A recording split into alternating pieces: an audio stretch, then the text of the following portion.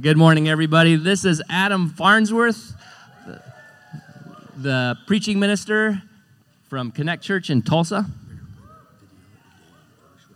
You got it. Okay. And we're going to pray over him. And there's going to be a little video. But I've known Adam for 20 years, since he was a student at the University of Florida back in 2002 and 3.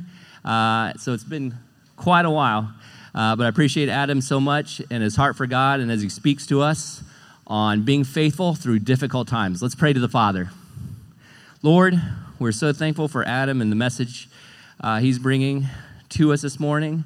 And Lord, we thank you so much for Jonathan's message just a moment ago. And Lord, let us have love that is passionate and is on fire for you, Father, for all that you do in our life, for all that you continue to do for us, Father, and for the opportunities we have to seek and save the lost, Father.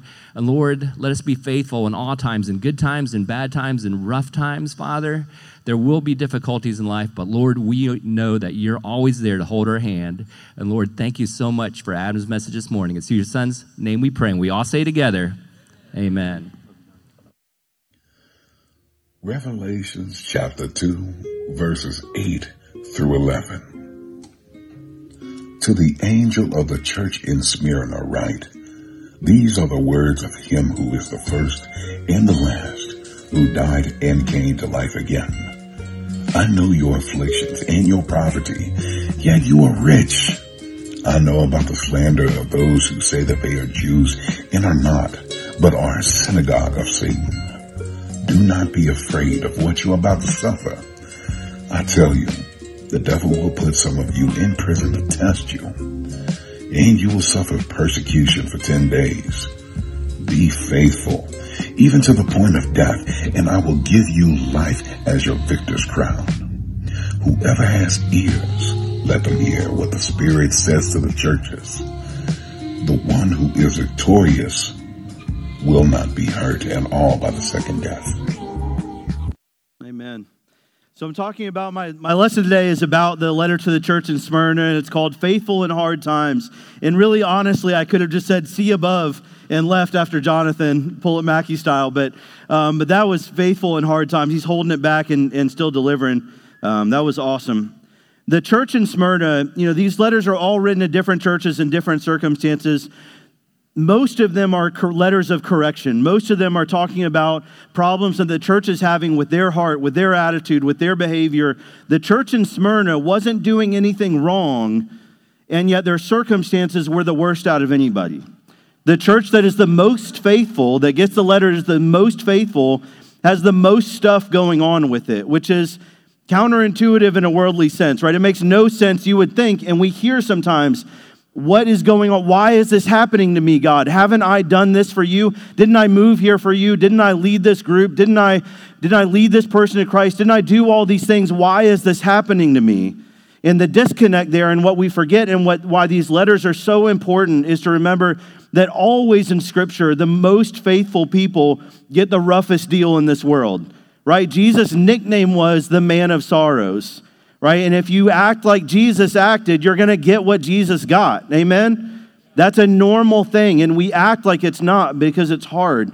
But these letters remind us that just because stuff is happening doesn't mean that you're not faithful or that you're doing something wrong. See, the people in Smyrna were receiving it from both ends. They were getting they have Romans around them, they have Jews around them. And when the Romans persecute them, then you lose all your ability to join guilds and these employment groups where you just couldn't get work. And if you were a Jew in your background, your family was disowning you, and so you're just losing all of your support systems were being stripped away. And there was no welfare. There was no, support system from the government. The government, the last thing they wanted was to help Christians live longer. And so they are starving and they are isolated, and they're trying to figure out what in the world does this mean when we are faithful.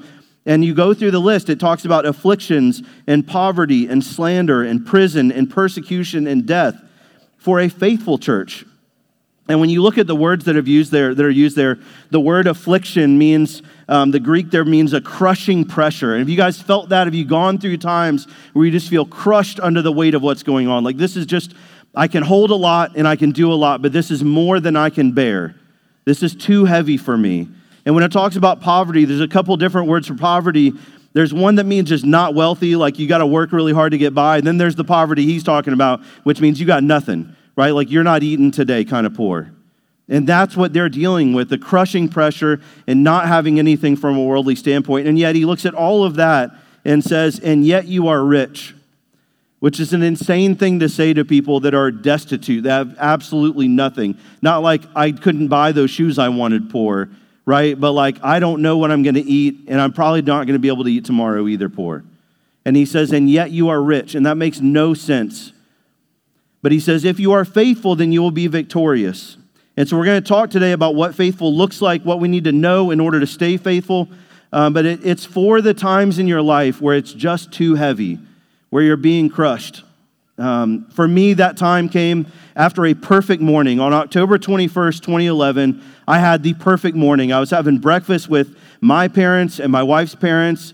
We had my 3-year-old daughter there, Kaylee. Crystal was 9 months pregnant with our son, and we were taking one last trip home to be with everybody while we were doing campus ministry and a new ministry. And so we wanted to have a taste of home before we got into the grind of trying to do ministry with a new baby and all that.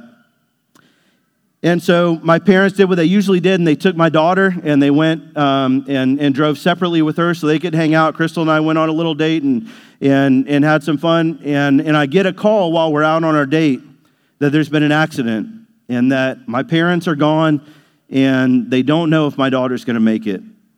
And so we rush to the hospital, and my brother gets there, and it's just the end. Like there's just nothing left. You know, it doesn't look good for Kaylee. I'm still trying to wrap my head around the fact that my parents are gone, and it just there's no reason for it. Like we're doing ministry. Like we moved to the place in Florida we were at to do ministry. Like everything we're doing seemed like the right thing, and now this stupid thing has happened that makes no sense in the world.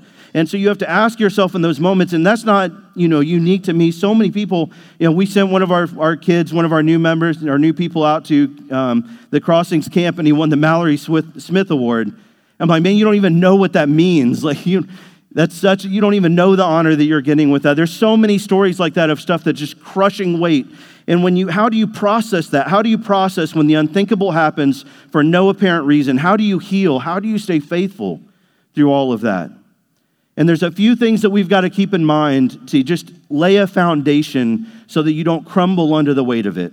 Because if you've got the right support, then you won't be crushed. There's 3 things that we need to remember, 3 truths that God says in this passage that we need to remember about hard times. The first thing we need to remember is that God can relate to your hard times. Right, in verse 8 it says, these are the words of him who is first and last, right? That he came first and he'll be there till the end. And there are a lot of ways to describe Jesus, but look at how he gets described to the church in Smyrna. He gets described as the one who died and came back to life again. See, God has been around for a minute, and he's put up with a lot, right? Through thousands of years, he's put up with a lot of stuff from us, and he's stayed with us. And what we need to be careful of is that we don't confuse the all-powerful with the unfeeling. The fact that he has been around forever and the fact that he can do anything doesn't mean that he doesn't feel it when it hurts. It doesn't mean that he doesn't weep when his son goes on a cross. It doesn't mean that he mourns when we make decisions against him and run into bad situations and put ourselves in harm's way. He still feels every minute of that. The reason that you can feel, the reason that your heart breaks when the pressure ramps up is because you are made in the image of God. And your heart breaks because his heart breaks. That's why it works that way. We're made in the image of God. He feels all of it. He can relate to your hard times. He went through suffering first, and he showed us how to navigate it in a way that leads to life and not to death, right? So we need to remember that when you're going through that, God is not a stranger to that. He can relate. We need to remember that God cares about your hard times, that he is aware of your troubles. In verse 9, it says, I know your afflictions and your poverty. I know about the slander, right? He wants them to know that this stuff happening hasn't caught me off guard, and it has not ruined my plan for you. Right? This does not take us off the rails. I know this. I know this is happening, and the plan moves forward. And there's a theme over and over again of Scripture of God reassuring people that are going through hard times by saying, you are not alone. In 1 Kings 19, Elijah is a prophet. And he's been faithful for a lot of years. And no matter how faithful he is, and no matter how many times he stands up to the authorities, it still goes wrong for him. He gets chased and abused and belittled, and he goes through all this stuff. And at the end of it, he comes to like the end of his ministry, and he says, God, I am alone. I have been faithful for all this time, and everyone in Israel has forgotten you and is worshiping false gods. What was the point? And what God tells him is, not only are you not alone, there are 7,000 out there that are faithful that you don't know. And what he doesn't know is right after that, he brings along Elisha, who's going to share in the workload and kind of take up the mantle. And what he doesn't know is that all that time where he felt alone and he felt like God had forgotten about him, God was moving stuff in the background for months and years to prepare that moment of relief for him. Right? He felt like he was forgotten, but the truth was God knew the whole time it was getting stuff ready to rescue him. And that's how it is for us. God has not forgotten about you. And in the times where you think that he's not there, it just means he's busy doing stuff in the background that you don't know about, just for you. And the third thing we need to remember is that your hard times will not last forever. No matter how interminable they seem, no matter how much we think we will never heal from this, they will not last forever. He says in there, you will suffer persecution for 10 days. And he doesn't mean that literally. 10 days is shorthand for a limited amount of time. It won't last forever, is what he's trying to tell them. And he gives the church hope that if they can hold out through the storm, they will see victory in the end. Your hard times will not last forever. In 1 Corinthians 10:13, we just went through this in a lot of our churches on the Which Way Out series. It says, every test that you've experienced is the kind that normally comes to people. It is normal to go through this stuff, but God keeps his promise, and he will not allow you to be tested beyond your power to remain firm. And at the time that you are put to the test, he will give you the strength to endure it and provide you with a way out. He will provide you with a way out, which means he's the one rescuing it. So the way that he gives you out is always going to require being as close to him as possible. Right? That's what, when he gives you the way out, it doesn't mean we get to pick the way out, right? It means that God chooses the way out, and it will always require us to stay hooked in with him as closely as we can. Freedom comes through faithfulness. That's the message to the church in Smyrna. That if you want to be free, if you want to move past this, if you want to get to the other side of what you're going through, it will come through faithfulness. Faithfulness through suffering. There's a famous Robert Frost poem where he says, the only way out is through, right? And that is so true. Like you can't shortcut your way to the end. And that's what I want all the time, right? When I'm going through something horrible, I'm like, can we just fast forward, right? Can we move on to 3 months from now, 2 years from now, whenever this is, where I'm okay? And can we just make all that happen without going through all the stuff in the middle? And there's no way around it. The only way out is through. But God's promise is that if we will stay faithful through all that, we will have victory at the end of it. At the end of that passage in the letter to Smyrna, in Revelations 2:10-11, it says, be faithful even to the point of death, and I will give you life as your victor's crown. Whoever has ears, let them hear what the Spirit says to the churches. The one who is victorious will not be hurt at all by the second death. Our struggles will end at some point. In this life or in the next, one way or another, your struggles will end in this life. And we will ultimately, we will look back on this part of our existence, this life as part of our existence, as a very small part of our existence in the big scheme of things. Our time on earth is such a small percentage of our existence as a soul. And how we handle this life and what it throws at us will determine how prepared we are for the rest of that existence and where we spend that existence. How we handle the stuff going on right now is what's going to matter. In 2 Corinthians 7:10, it's talking about godly sorrow and worldly sorrow in regards to repentance and when we do something wrong, but I think it applies just as well to how we deal with suffering. It says, godly sorrow brings repentance that leads to salvation and leaves no regret, but worldly sorrow brings death. See, suffering happens either way. You are going to suffer. If you are faithful, you will suffer. If you are unfaithful, you will suffer. We live in a broken world with broken people doing messed up things, right? And you are going to be in the midst of that, and there's messed up stuff that's going to happen to you. Whether we follow God or whether we follow the world will determine whether what we went through is futile and sad and pointless, or whether it is transformative and productive and powerful. Right? Worldly suffering, just like worldly sorrow, leads to avoidance. Right? When I am suffering and I don't have the support of God, I try not to think about it.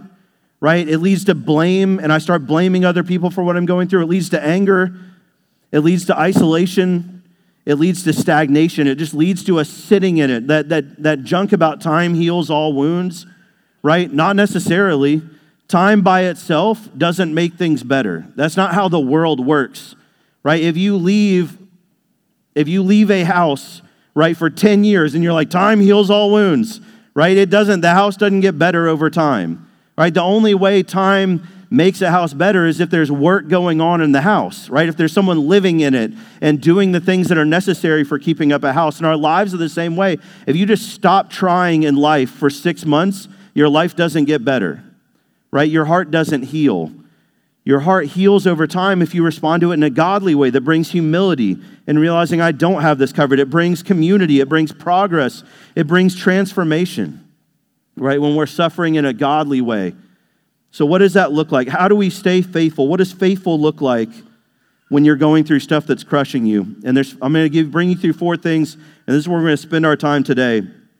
How do we remain faithful? What are we going to do to stay faithful when our world is falling down around us and we don't know which way is up and we don't know which way to turn? And the first thing I've got to do is I will remain in communication with God. This is the most important part. And that's what you see in all these faithful people who are going through terrible times. What you see over and over again is they kept the lines of communication open with God. And I remember one of my core memories, one of my most powerful memories is sitting on the floor in the hospital with my brother, not knowing if Kaylee was going to make it or not at that point. We didn't know how it would play out yet. And praise God, she made it, and she's incredible, and I'm so thankful for that. But I didn't have that. Right? And that's what we got to remember. Sometimes you read in Acts and you're like, well, of course, right? They made it through. Well, guess what? Paul didn't have Acts 7 in Acts 6, right? So these people that are being faithful, like they didn't have the spoilers. So in this moment where we don't know how it's going to turn out, sitting on the floor with my brother, and the only thing that we could pray was, God, I'm not going anywhere.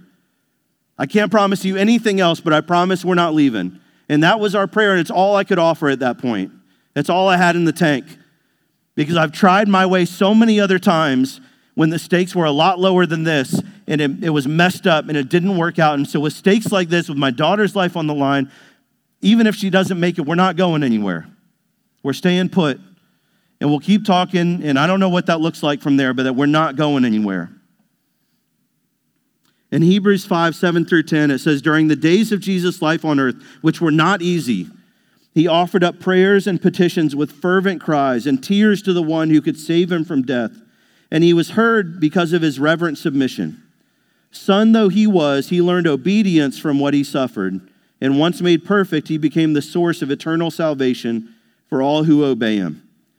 And I want you to notice that it says that Jesus was heard, not that Jesus always got what he asked for. Even Jesus, when Jesus said, if it's your will, let this cup pass from me, right? Don't make me go through this. And God's answer was, we got to go through this, son. Right? The only way out is through. Jesus didn't always get the yes to his prayers, which means that if you pray and it doesn't work, it doesn't mean you did it wrong. It means that if I had prayed and Kaylee hadn't made it, that still means that God is faithful. Right? It means that when we pray, we are heard and that God is working through it. And what Jesus did get wasn't necessarily always what he asked for, but what he got was enough strength not only to get through his hard times, but to bust open the doors of hell, right? And break out the whole world if they were willing to follow him. And that's a lot more than he was asking for, right? God had something better in mind for him through that because he prayed, because he kept the lines of communication open. And I know that, and I know his disciples saw it because when crowds would leave Jesus, Jesus would turn to his disciples and say, where are you guys going to?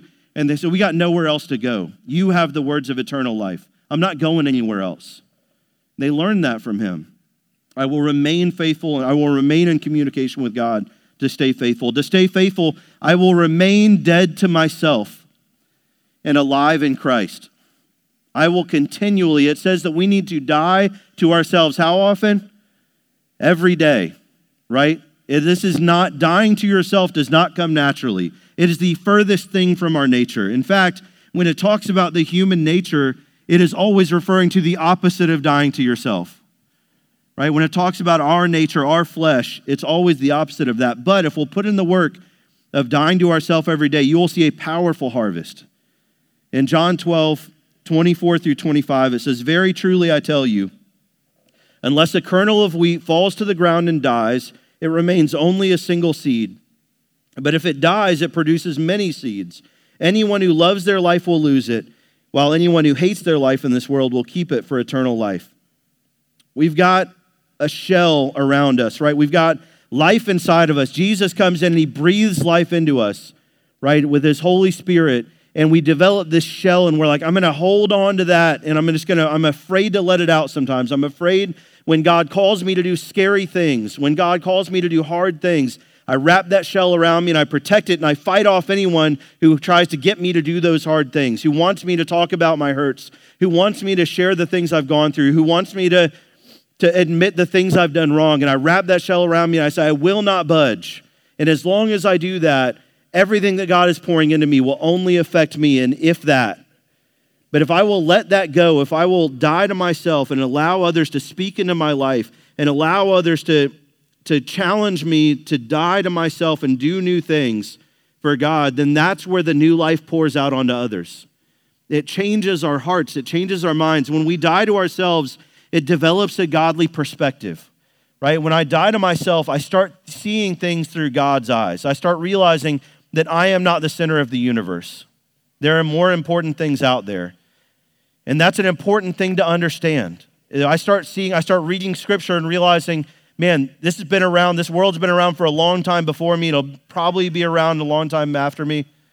And God's got this thing figured out and I don't have to, right? It gives you a godly perspective. It trains us to be dependent on the Spirit, to rely on Him. When you are dying to yourself and doing the things that Jesus did, it will push you to your limit. And you will have to rely on Him. When you start trying to have relationships like Jesus had relationships, where you are vulnerable and people can reject you, and you are sharing your hardest stuff, your scariest stuff, and giving people the freedom to step on that and ignore it and reject you, that's scary. And you have to depend on the Spirit to get through it. And He trains you to do that. And it teaches us what godly waiting looks like. A lot of times, trusting in God means waiting, but waiting in God never looks like just sitting around.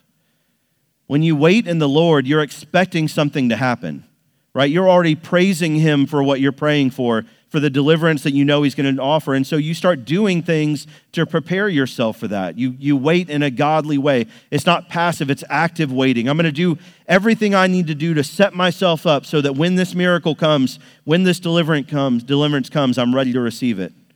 It trains us in that way when we die to ourselves every day. And it helps us to be faithful because we trust and we see things through God's eyes and we know how to wait for Him without freaking out, right?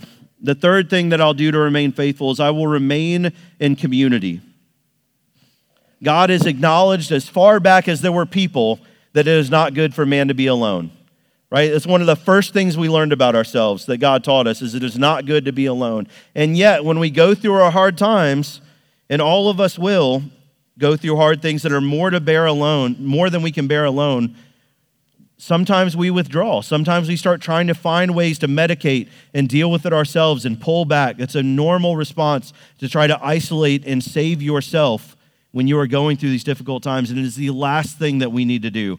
Again, if your flesh is crying out for it, that's a big warning sign that you shouldn't do it, right? We need to go the opposite direction and go the way God has called us to. In 1 Peter 5:9-10, it says, resist him, talking about the devil, standing firm in the faith, because you know that the family of believers throughout the world is undergoing the same kind of sufferings.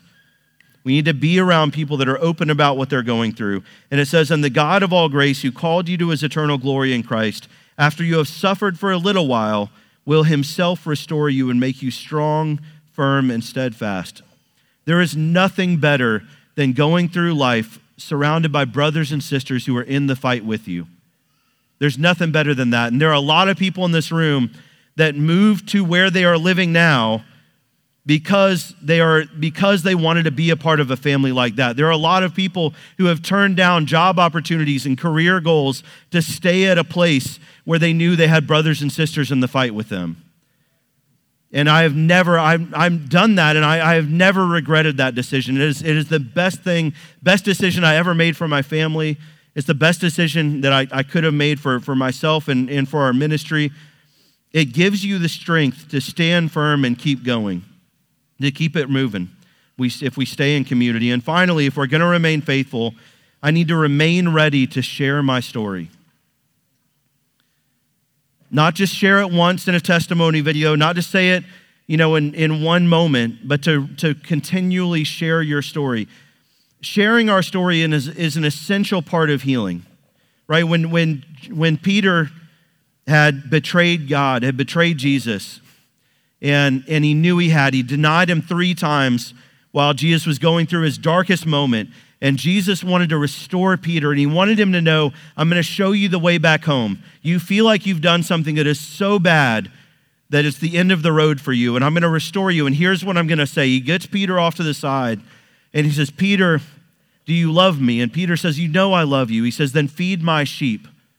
Right? That was the road back for Peter, was to serve others, was to share what he had been through, and Peter spent the rest of his life sharing what it looked like to walk with God with others and restoring them through that. And that's how his healing happened. And when we don't share our story, that's when it eats us from inside, and we start falling back on old habits, and we start falling back on coping mechanisms and bad things that we ran away from in the beginning, but now we're falling back into because we're feeling weak. Letting God use your story to show someone else what his love looks like turns a painful memory into something that breathes hope into you and into other people. And you don't have to have the story of losing my parents. That's the most traumatic thing that I've had to deal with, but it's not my whole story. You don't have to have a dramatic story for your story to have power. And if I'm honest, the really heavy stories aren't always the most appropriate thing to bring up when someone's going through something that's more common, right? You don't want to just drop the hammer on them and feel like you're one-upping them when they're talking about something they're going through. I have connected with more people sharing about my insecurities and my failures and the miscarriages we've gone through and the conflicts we've had to overcome in our marriage. That's been pulled out of my toolbox a lot more often than the bigger stuff, in quotes. That's where your power comes at any point that God has taken you from death to life, right? If there is a moment where you are choosing death, where you are choosing selfishness, where you are choosing isolation, choosing unhealthy things, and God brought you out of that into something healthier, that is your story, and it is powerful to share. And the only way we will stay faithful is if we continue to share that story. If you are open to allowing God to use all of your story, and you're willing to listen before talking, then you'll know what to bring up. Don't go into a conversation with a story queued up, I'm going to drop this one on them, it's going to fix all their problems, right? We need to go in and listen to what they have to say, listen to what they're going through, and then trust that the Spirit's going to provide us with the things to say or the things not to say, right? One of my most faithful brothers came to the hospital every day while Kaylee was recovering, and every day we'd wake up and the doctor would tell us, this might be it. That's what I got to wake up to every morning. We'd have the report with the doctor, and they'd say, it's a brain injury. You never know how far it'll go. Where she is right now might be the end of the road. We'll see. And I had a brother who would sit in the waiting room, and he'd text me and say, I'll be here for the next hour. Come out if you need to. And he did that for weeks. He would come out, and he'd sit in the waiting room. And if I came out, that was great. And if I didn't come out, he still considered it time well spent. Right? And sometimes I'd come out, and he wouldn't say a word, and I'd just sit with him. And he could tell I just wasn't up for talking, and he'd just be there. And sometimes we'd come out and talk, but he was there and he was ready to share with me what I needed in that moment because it wasn't about him. And when you're using your story to benefit others and to set them free, it's going to be powerful and it's going to heal you and it's going to heal others. How do we find freedom? We find freedom through faithfulness. God transforms us through our suffering. I love the passage in Romans 5, 3-5. It says, not only so, but we also glory in our sufferings. Which again is an insane thing to say, but he says it for a reason. He says, because we know that suffering produces perseverance, perseverance, character, hope, and hope does not put us to shame because God's love has been poured out into our hearts through the Holy Spirit who's been given to us. that transformation from suffering to staying faithful, from staying faithful to building character, and from building character to being a source of hope, it changes us into someone else. It changes us into someone who has seen some stuff, right? It changes us into someone who can walk into dark places with confidence, who can walk into the dark corners of your friend's life and the stories that they've never shared before and know that I have no idea what I'm doing here, but I serve a God who does. Amen? I can walk into places that I was always afraid to go, and I can know that because I was faithful through this time by the power of God, and because he brought me through this, your story may look different than mine, but I can walk through you with it.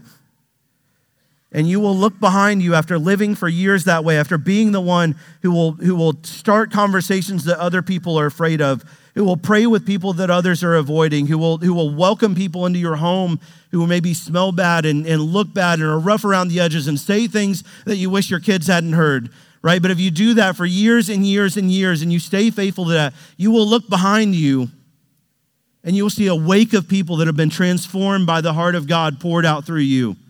And you will look in front of you and you will see a Father who says, well done, good and faithful servant. Amen. Let's pray. Father God, you are unbelievably good to us. And even when our world feels like it's falling apart, you are very much there.